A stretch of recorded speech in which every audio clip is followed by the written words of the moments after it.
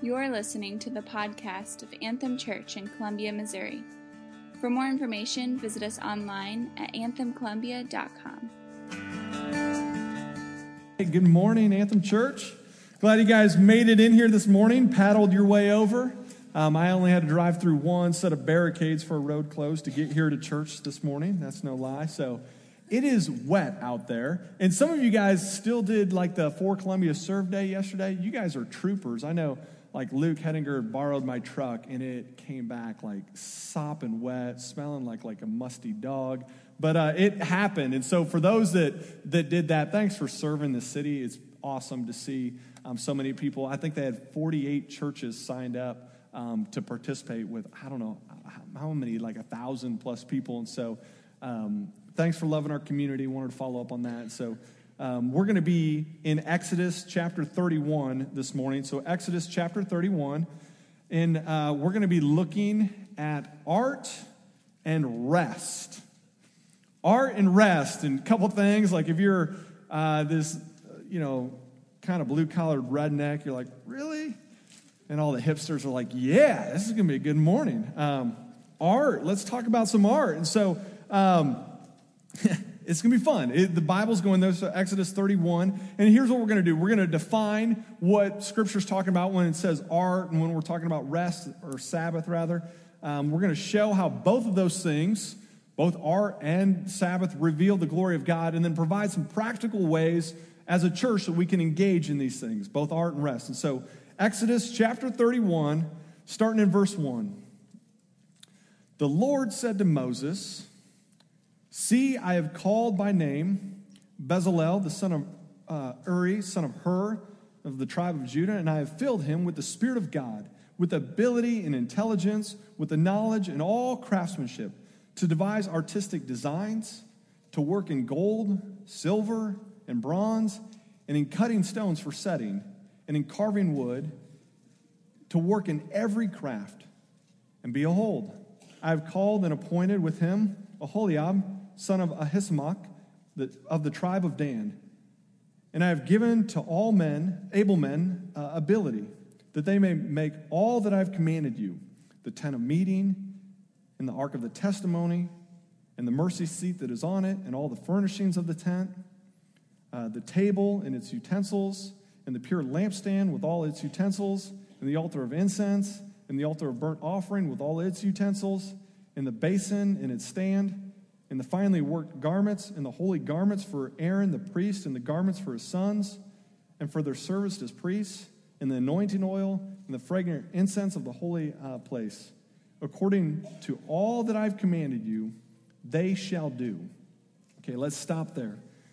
So you look at these first verses, and it's building on what Todd Van Voorst was teaching on last week. As you looked at the verses leading up, they're going to build this tabernacle. God's saying, I want to be with you. I want my presence to dwell there among you. And so they're going to build this tabernacle, and he's giving them all this specific stuff. And you saw it there, kind of verses 7 through the end, all these things that they're going to build. Now you have to remember, again, the context.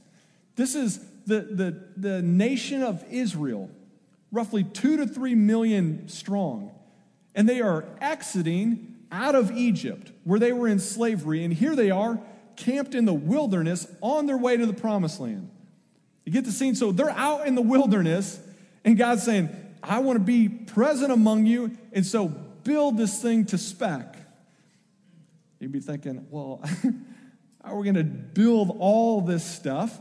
And so where God commands, he also provides. And they're going to make all these things that you saw on the list there, and they're going to make them well. How are they going to do that? God's saying, I've appointed these guys, Bezalel and Aholiab, and I've filled them with my Spirit, the Spirit of God, to do all this work. Do you see that in verses 3? He said, I have filled them with the Spirit of God, with the ability and intelligence, with the knowledge and all craftsmanship, to devise artistic designs, to work in every craft. Does that make sense? God is saying, this is a gift. This is an anointing I have given to these guys in particular to do this work. Now, does that make sense? Like, for example, we all can sing, but some can like sing really well. You know what I'm talking about? Like everybody can sing, but not everybody can sing well. And so I'm not saying that this person's life is one that you want to model necessarily, but I remember like the first time I heard Adele sing, you know what I'm talking about? You're just like, okay, like I do not and will never sound like that. Now how people use these giftings is kind of, can be all over the map, but there's a next level of gifting. For example, another one more personally, like I work with wood, right? I'm going to show you. This is what I work with wood, and then also my 92-year-old neighbor, Floyd, who's a World War II veteran, he works with wood too. One of us is gifted, one of us not so much. Okay? Floyd, in his free time, makes things like cuckoo clocks. You know what I'm talking about? I got a picture of these intricate working clocks. As a 92-year-old guy, he just makes them just for fun. And so my wife and girls will oftentimes go over and visit Floyd and just see what he's doing, pet his dogs, hang out, and look at this stuff that he makes for art. So Floyd, with my girls, they got a couple pet bunnies, and they got together. Now we have more bunnies, but that's besides the point. He knew they like bunnies, and so as like a little party favor, he had a piece of scrap wood, and this is what Floyd does with wood. Do you see that? This is the kind of stuff he gives children that come over to visit. They're like, here, have a bunny. And knowing full well, my kids, like, they're probably going to break this if we let them have it. We see it as, like, incredible art. But in comparison to the cuckoo clocks he makes, he's like, here, just have it. Okay? This is what I do with wood. I'm kind of proud of this until I look at that. This is just a tree limb cut, and you see how I put a hole in top there? Put a tea candle. Mm-hmm. My daughter Danica loves these. She tries to sell them to every guest that comes into our house. That's that, okay? Both working with wood. I know you like this candle, but come on. You have to look at the work of Floyd's hands and be like, okay, you may be gifted to do that. And again, God is saying the purpose of gifting these guys is that they would use it to fulfill the command that he gave to build these things. And so the purpose of this ability was that they would use it to glorify God, that in doing so, they're going to make things for the tabernacle. And this is where people would go to encounter God. And so it was reflective of who God was and people's dedication to him. Meaning, can you imagine if people like me would have been charged for making the tabernacle stuff? People would have walked in and they would have said, wow, this is terrible. Right? If I was not gifted and I was to make all these things in the wilderness and to try and do all the things, you see all the stuff that they're supposed to be making, the basins, the utensils, they're going to be working with, I don't know how they do these things with primitive instruments nonetheless, but working in gold and silver and bronze, cutting stones for setting. And not only that, they're going to be making the garments. They've got to do it all. What he's saying is that they're going to do these things, and they've been filled with the Spirit of God to do them well, to do them excellently. They're going to make them beautiful, and it's going to say something about how they value God and who he is and their relationship, and it's going to reveal something about God in regards to, you've seen great art before. Again, maybe it's a musician, like you've been to that moment and you've heard them or you've seen that, and you're like, there must be a God in heaven for them to sound like that or for that to look that way. And he's saying, this is what these guys' gift it is, to be used to glorify God. And I'd say in that vein that things that are done poorly, things that are just cruddy, they don't honor God. Bad Christian music, poorly done Easter pageants, church buildings and grounds that are kind of run down and dilapidated, all those communicate a sense of value or worth. For example, if we walk to your house and you let your house go, it would communicate, I don't value this very much. Or if your car, it just looks like terrible. What you're communicating, again, it's not implicitly wrong, but you're saying, I don't value this enough to really do it well or take care of it. And you see the contradiction that if this was done poorly, the lack of witness that it would serve. Or here's another illustration. If you took somebody out to a retreat, like at a camp somewhere, we did the men's retreat, or if you were a part of our Salt Company College retreat, can you imagine going out to a Christian camp and seeing the grounds and being kind of run down, grass is long, nobody's trimming anything? They're like, okay, let's pull the TV out, and they cart the TV out, and it has wheels and like the VCR deck underneath. And can you imagine like sitting on the mismatched furniture that seems like was donated from churches that didn't want it anymore, and so that's what filled the camp up? Some of you are like, you're describing my summer camp experience, right? That would communicate something, because can you then imagine the preacher getting up and saying, you know what, God, He is awesome. He loves you. He sent His Son Jesus to die for you. He wants your whole life. He is worthy of it all. All that is true. And can you imagine being an outsider being like, okay, you're telling me God is awesome. You're telling me He's worthy of it all.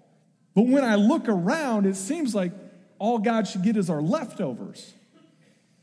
What we do in regards to arts, what we do in terms of presentation, communicates something about our value of who God is. And it communicates something about that dedication. And so that's why when it comes to Anthem, it's like, how should we respond? What should that look like? And we're saying we're unashamedly going to want to do these things well.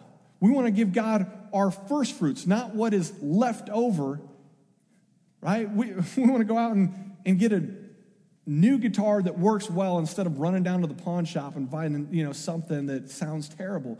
If we're going to do this, let's do this excellently. Let's do this well. God would want your first fruits when it comes to your gifts and when it comes to time, talents, and treasures. Does that make sense? That those things are a reflection.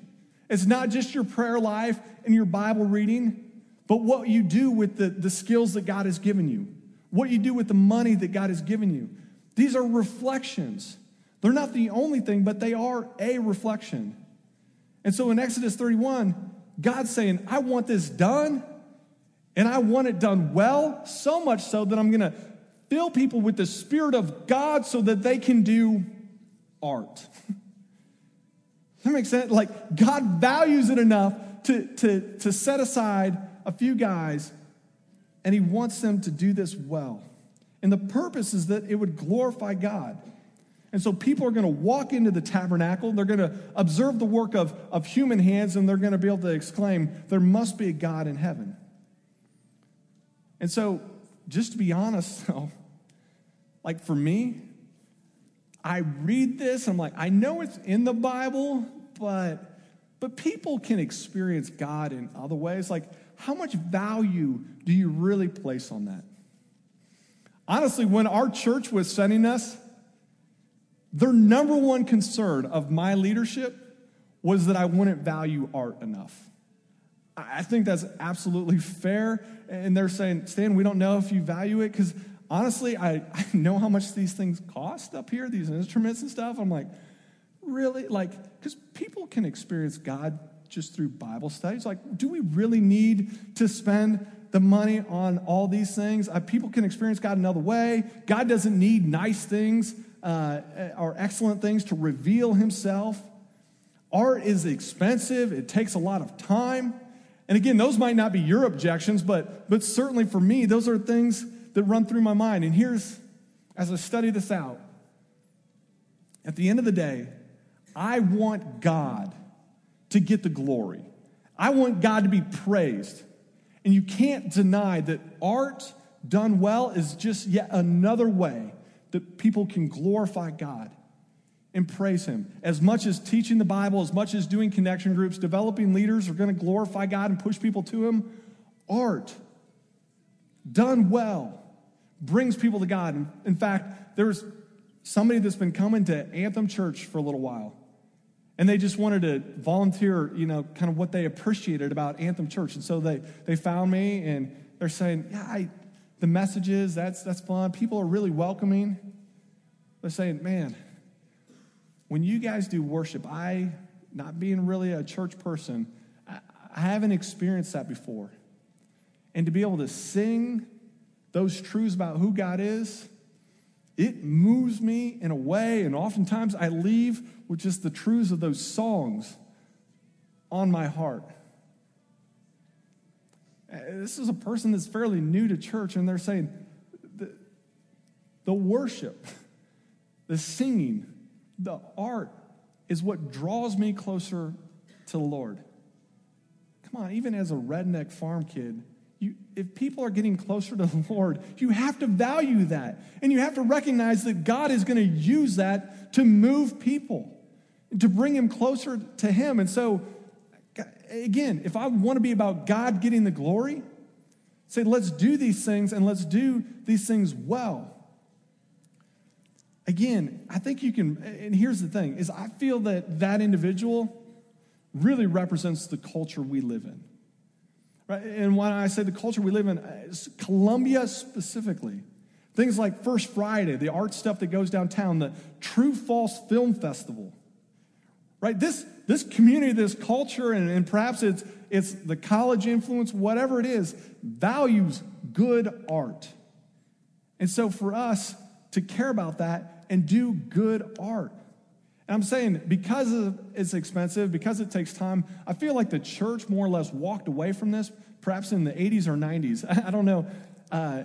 Stephen Curtis Chapman, Amy Grant, like those were the only two Christian like worship people back in the 90s. I imagine like being a Christian DJ radio host or whatever would have been the easiest job ever. You just put Amy Grant's CD in, push play, because you just didn't have options.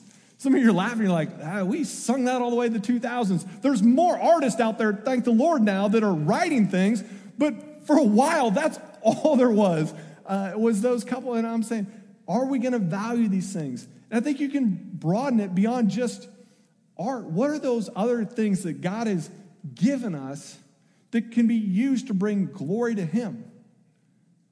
Does that make sense? All these gifts, including the gift that comes of art, which seemingly for these guys comes directly from the Lord.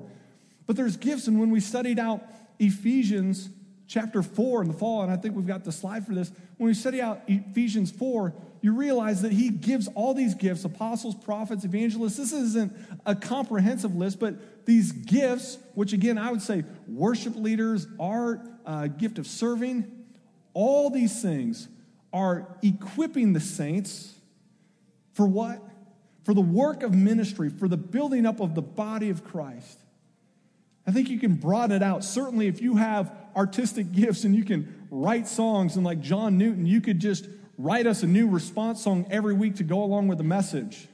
And you could produce stuff like Amazing Grace. We want to know that. Like that would be very helpful to have on our team. But beyond that, there's all sorts of gifts that God has given.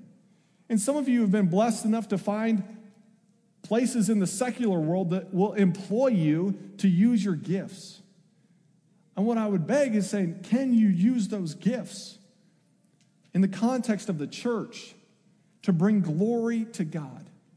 Much like art, that people would see the expression of your gift that is given from God and see how well you do those things. And would that lead them to the Lord? And so, if you want God to get the glory, art done well or using your gifts well points people to the Lord. And so you see that right away in Exodus 31, that it reflects the goodness of who God is. It points people to him. And then we're going to continue reading, and we're going to see that like art, the Sabbath does the same thing. So the work of your hands done well points people to God in the rest of your whole person, like resting or Sabbathing. So what you do points people to God, and what you don't do can point people to God. And so we're going to continue reading. He says in verse 12, again, language is key here. And the Lord said to Moses, you are to speak to the people of Israel and say, above all, you shall keep my Sabbaths. I'm going to read that again. You're to speak to the people of Israel and say, above all, you shall keep my Sabbaths, for this is a sign between me and you throughout your generations, that you may know that I, the Lord, sanctify you. You shall keep the Sabbath, because it is holy for you. Above all, he says. Do you understand the weight that God is giving this? In Exodus 20, there's 9 other commands that are pretty good. But he comes back to this one. Again, the narrative's going to continue next week, and there's this golden calf, and things really go south quick. But one last reminder, and at the end of this chapter, you're going to see that Moses starts walking down with the tablets. But one last reminder, he says, above all, make sure they keep the Sabbath. You understand the weight that God is putting on the Sabbath. And so let's explain, what is it and why is it so important? Well, if you want to see what it is, you can go all the way back to the first account, and it'll be on the screen, Genesis chapter 2. First book of the Bible, second chapter. This is at the end of creation. We're going to see that in Genesis 2, starting in verse 1, it says, thus the heavens and the earth were finished, and all the host of them. And on the seventh day, God finished his work that he had done, and he rested on the seventh day from all his work that he had done. So God blessed the seventh day and made it holy, because on it God rested from all his work that he had done in creation. Now let me ask you, was God tired? God's like, man, I'm wiped. It's been a busy week speaking things into existence. I'm just going to. God wasn't tired. He's all powerful, right? So God wasn't tired, but this idea that God stopped, stood back, and appreciated the work of his hands, right? Like when you get done with a really sweet art project, and you're like, I'm just gonna take it in. That's a beautiful candle I made. Like, so God is saying on the seventh day, he rested. He took it in, just appreciated the work of his hands, and he told mankind, you do the same thing. 6 days you shall labor and do your work, but the seventh day is a Sabbath day, set apart to the Lord. On it you shall do no work. And in Exodus 20 saying, not you, not your son, daughter, manservant, maidservant, not even the animals, but on it you shall rest. And so it's the stepping back and taking in who God is and what he has done. I think specifically at that time, clear back in Genesis, it would have been looking at creation and reflecting on the Creator.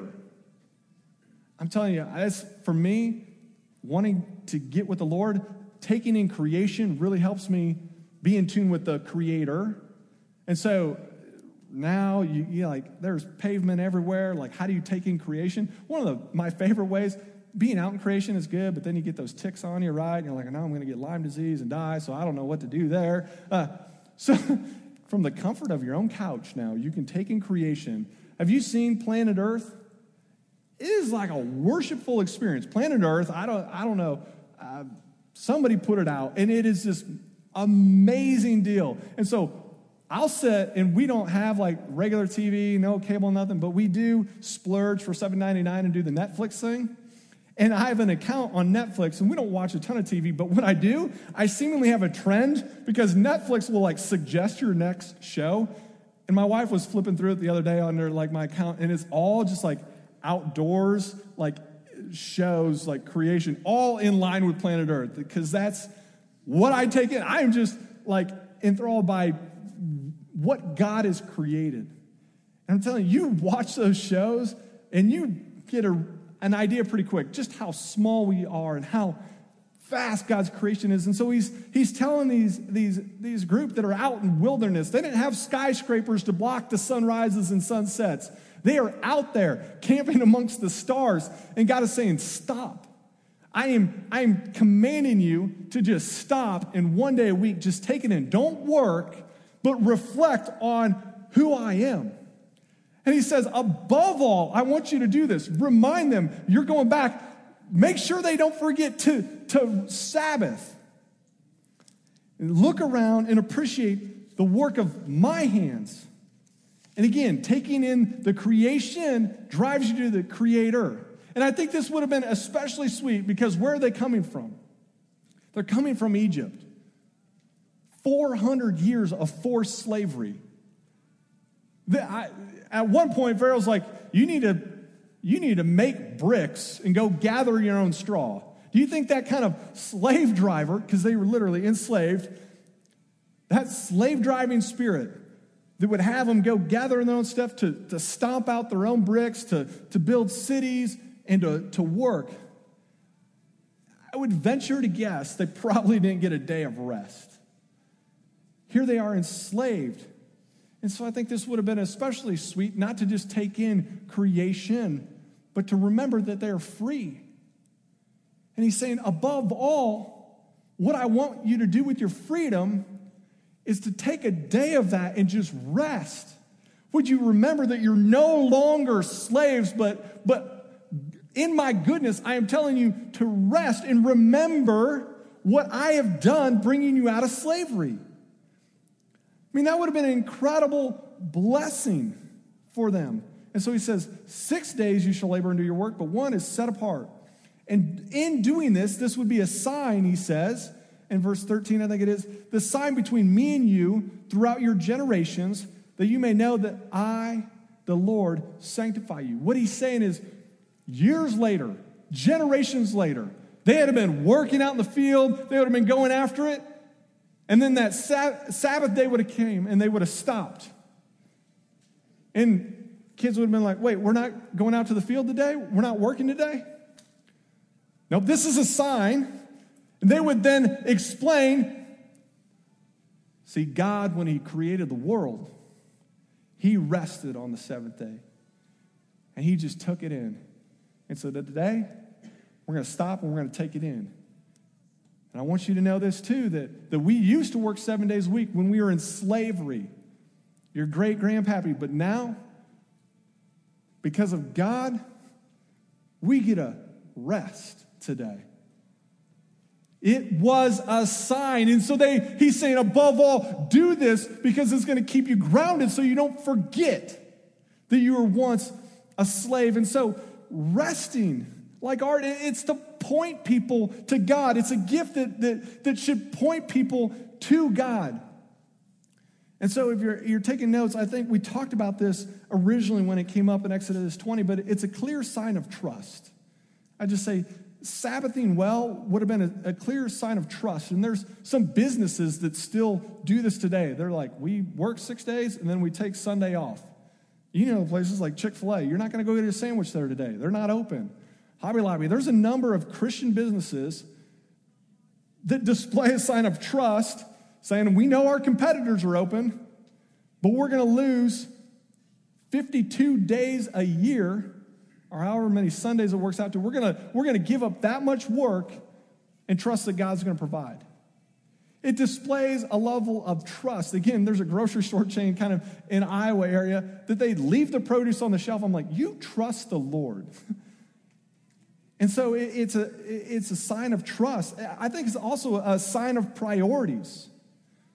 It's saying, God, more than I need to get housework done, more than I need to get the paperwork done, more than I need to do these things, run errands, I need you. It's a sign of priorities, right? It's saying, more than I need to do this, I need to have time with God. Right? Work's never done. But honoring this Sabbath is a clear sign of priorities, that you're not going to skimp on your relationship with the Lord. And so I remember talking to a guy back in rural Iowa again and just saying, man, I just don't feel like I have time. I won't forget it. He said, you don't have time, but you need to make time for the things that count. I know you don't have time to rest, but you need to make time.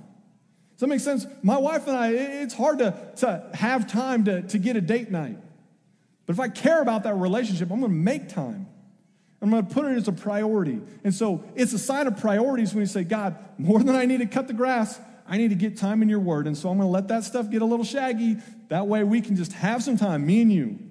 It's a sign of priorities. And again, in the text we covered it, but it helps you stay grounded, meaning it causes you to not go more than a week without really stopping and remembering what God has done. He's saying your generations are going to know.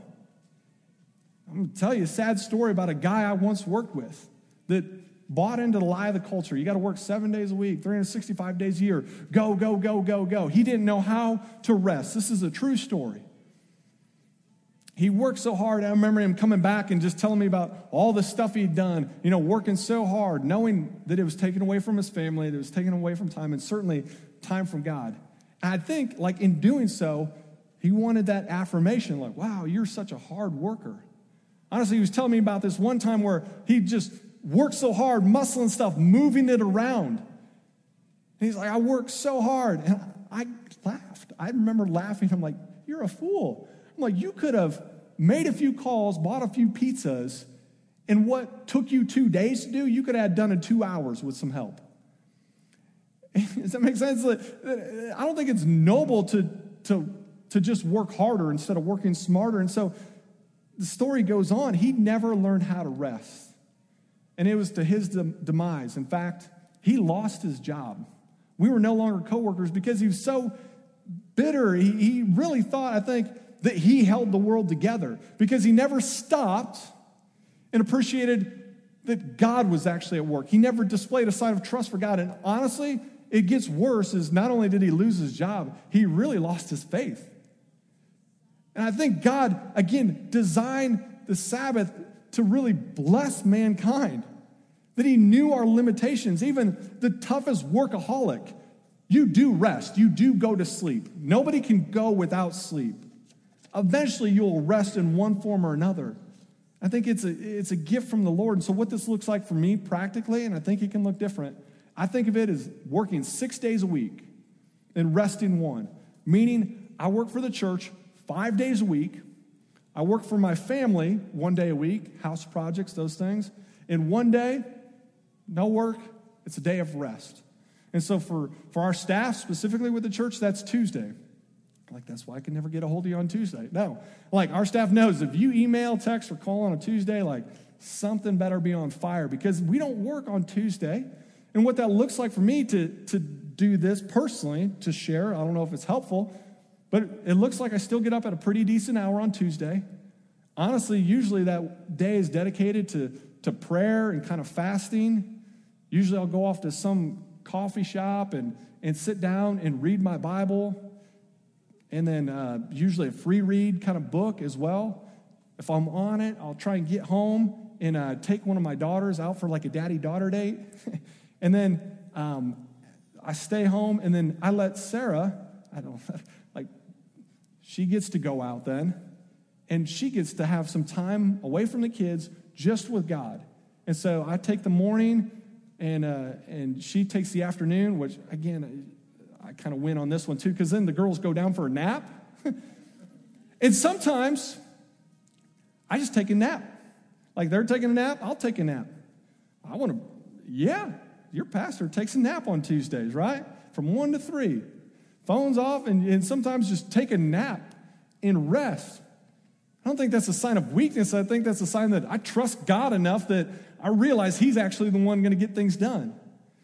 And then we break that fast with a family meal that night. Usually do family devos and I mean, it's chaos. Usually we read a story and then do some worship. I can kind of pluck a guitar a little bit, enough where my girls think it's great, but they're dancing around. We usually act out the Bible story, put them to bed, engage in some conversation with Sarah. No TV that night, but just us together. And then get ready, because Wednesday marks the start of my week. First meetings at 6 a.m. every week, and then go hard. Resting in order to work hard. That's what it looks like personally for me. And I just think, does anyone here not need rest? Again, everybody needs some sort of rest. I'd ask it like this. Does anybody just not desire to have a vacation? Everybody's like, you know what? If I could give you my vacation, I don't really want them. I don't need them. Everybody has this longing for a vacation, I believe, right? To just eat some good food, sit somewhere, to unplug, not have to worry about work. Some of you are like, yes, that sounds amazing right now. I'm saying what God designed for them was a little mini vacation once a week that they would be able to just sit and just take it in and unplug. You understand how helpful that would be in keeping somebody grounded. And so I want to be clear, though, that I think this is really helpful and wise. This is really directed at the people of Israel. When you go to the New Testament, this is not any longer a command that necessarily has to be obeyed. And again, this will be on the screen. Romans 14:5 says this: one man considers one day to be more sacred than the other. Another man considers every day alike. Each one should be fully convinced in his own mind. He goes on in Colossians to make it all the more clear. This is Paul. He says, therefore, do not let anyone judge you by what you eat or drink, or with regard to religious festivals, a new moon celebration, or a Sabbath day. These are a shadow of the things that were to come. The reality, however, is found in Christ. What's he saying there? He's saying people are going to vary. You might consider this day set apart rather than this day. He's saying it's just a shadow. Like in the chapters before, the tabernacle was just a shadow of our ability to be in the presence of God. Does that make sense? That Todd went and unpacked that. He's saying you had all this beautiful stuff, but only certain people could get in this room. And it was just a glimpse of what was to come. And so it's, hey, great job, Bezalel and Oholiab, like, great job on the artwork. But in terms of bringing people to God, it pales in comparison to Jesus Christ saying, it is finished on a cross and a 4-inch curtain being torn from top to bottom. Then now, because of what Jesus Christ has done, we can now experience the full presence of who God is, that we can go directly to him. And so it's just a shadow. The tabernacle is just a shadow of our ability to be with God. Now, in Jesus, you got the full thing. And so this idea of it puts it in perspective when it comes to the Sabbath. Now, because of Jesus, we can have this daily kind of rest as we walk with him. And so it's not as necessary, perhaps, to have a specific day set apart to really meet with the Lord and keep it holy. But because God dwells within us, we have the Holy Spirit that we can walk with Jesus on a daily basis. Now, all of a sudden, this one day a week doesn't make it quite as crucial or necessary because we can have rest in Jesus. Does that make sense? So there's a freedom that when you see in Colossians and when you look at Romans, there's a freedom that we have. So the scripture makes it clear that for Christians, Sabbath keeping is a matter of spiritual freedom, not a command from God. Now, as your pastor, as someone that would guide you, looking at a culture that seems increasingly burnt out, increasingly tired, and increasingly discontent, I say you might want to use your freedom to consider resting and learning how to do that well. If you find yourself discontent, you find yourself burnt out and stressed, if you're asking from a pastoral standpoint, I would say your problem might not be that you need to work harder. Problem might be that you should learn how to rest better.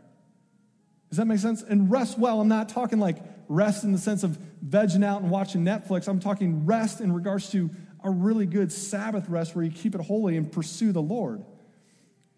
And so I'd see this. For me, the one day a week thing, why we guard that, it's kind of like the Lent challenge we just did.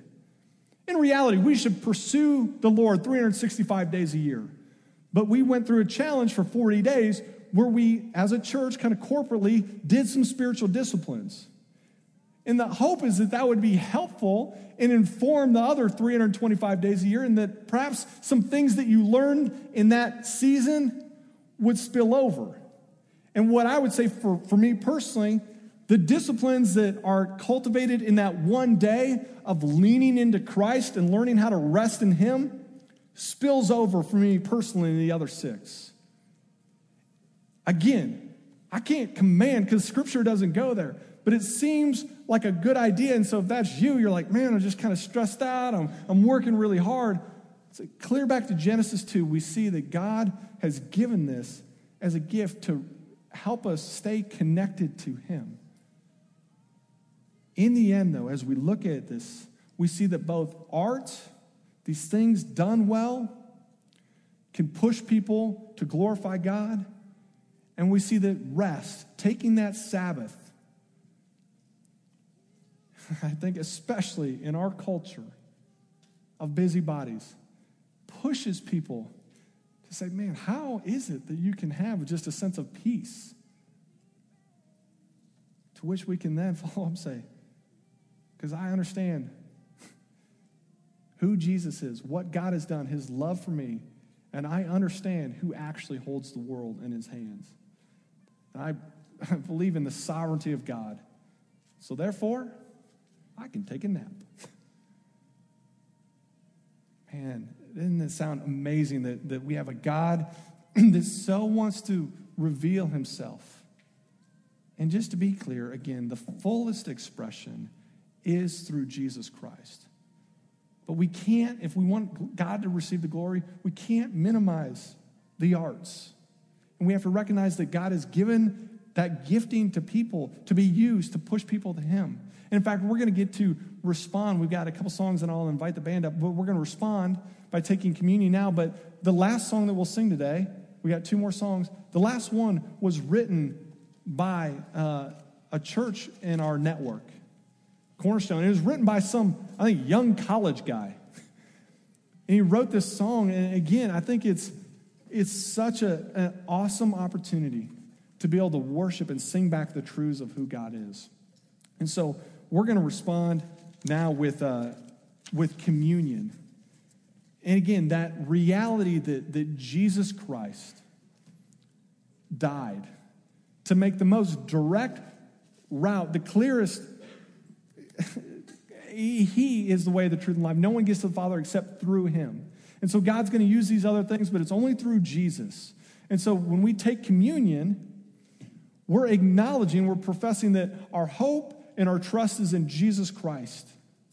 That through him, his death on a cross, his body being broken, his blood being shed, that we can come to the Father.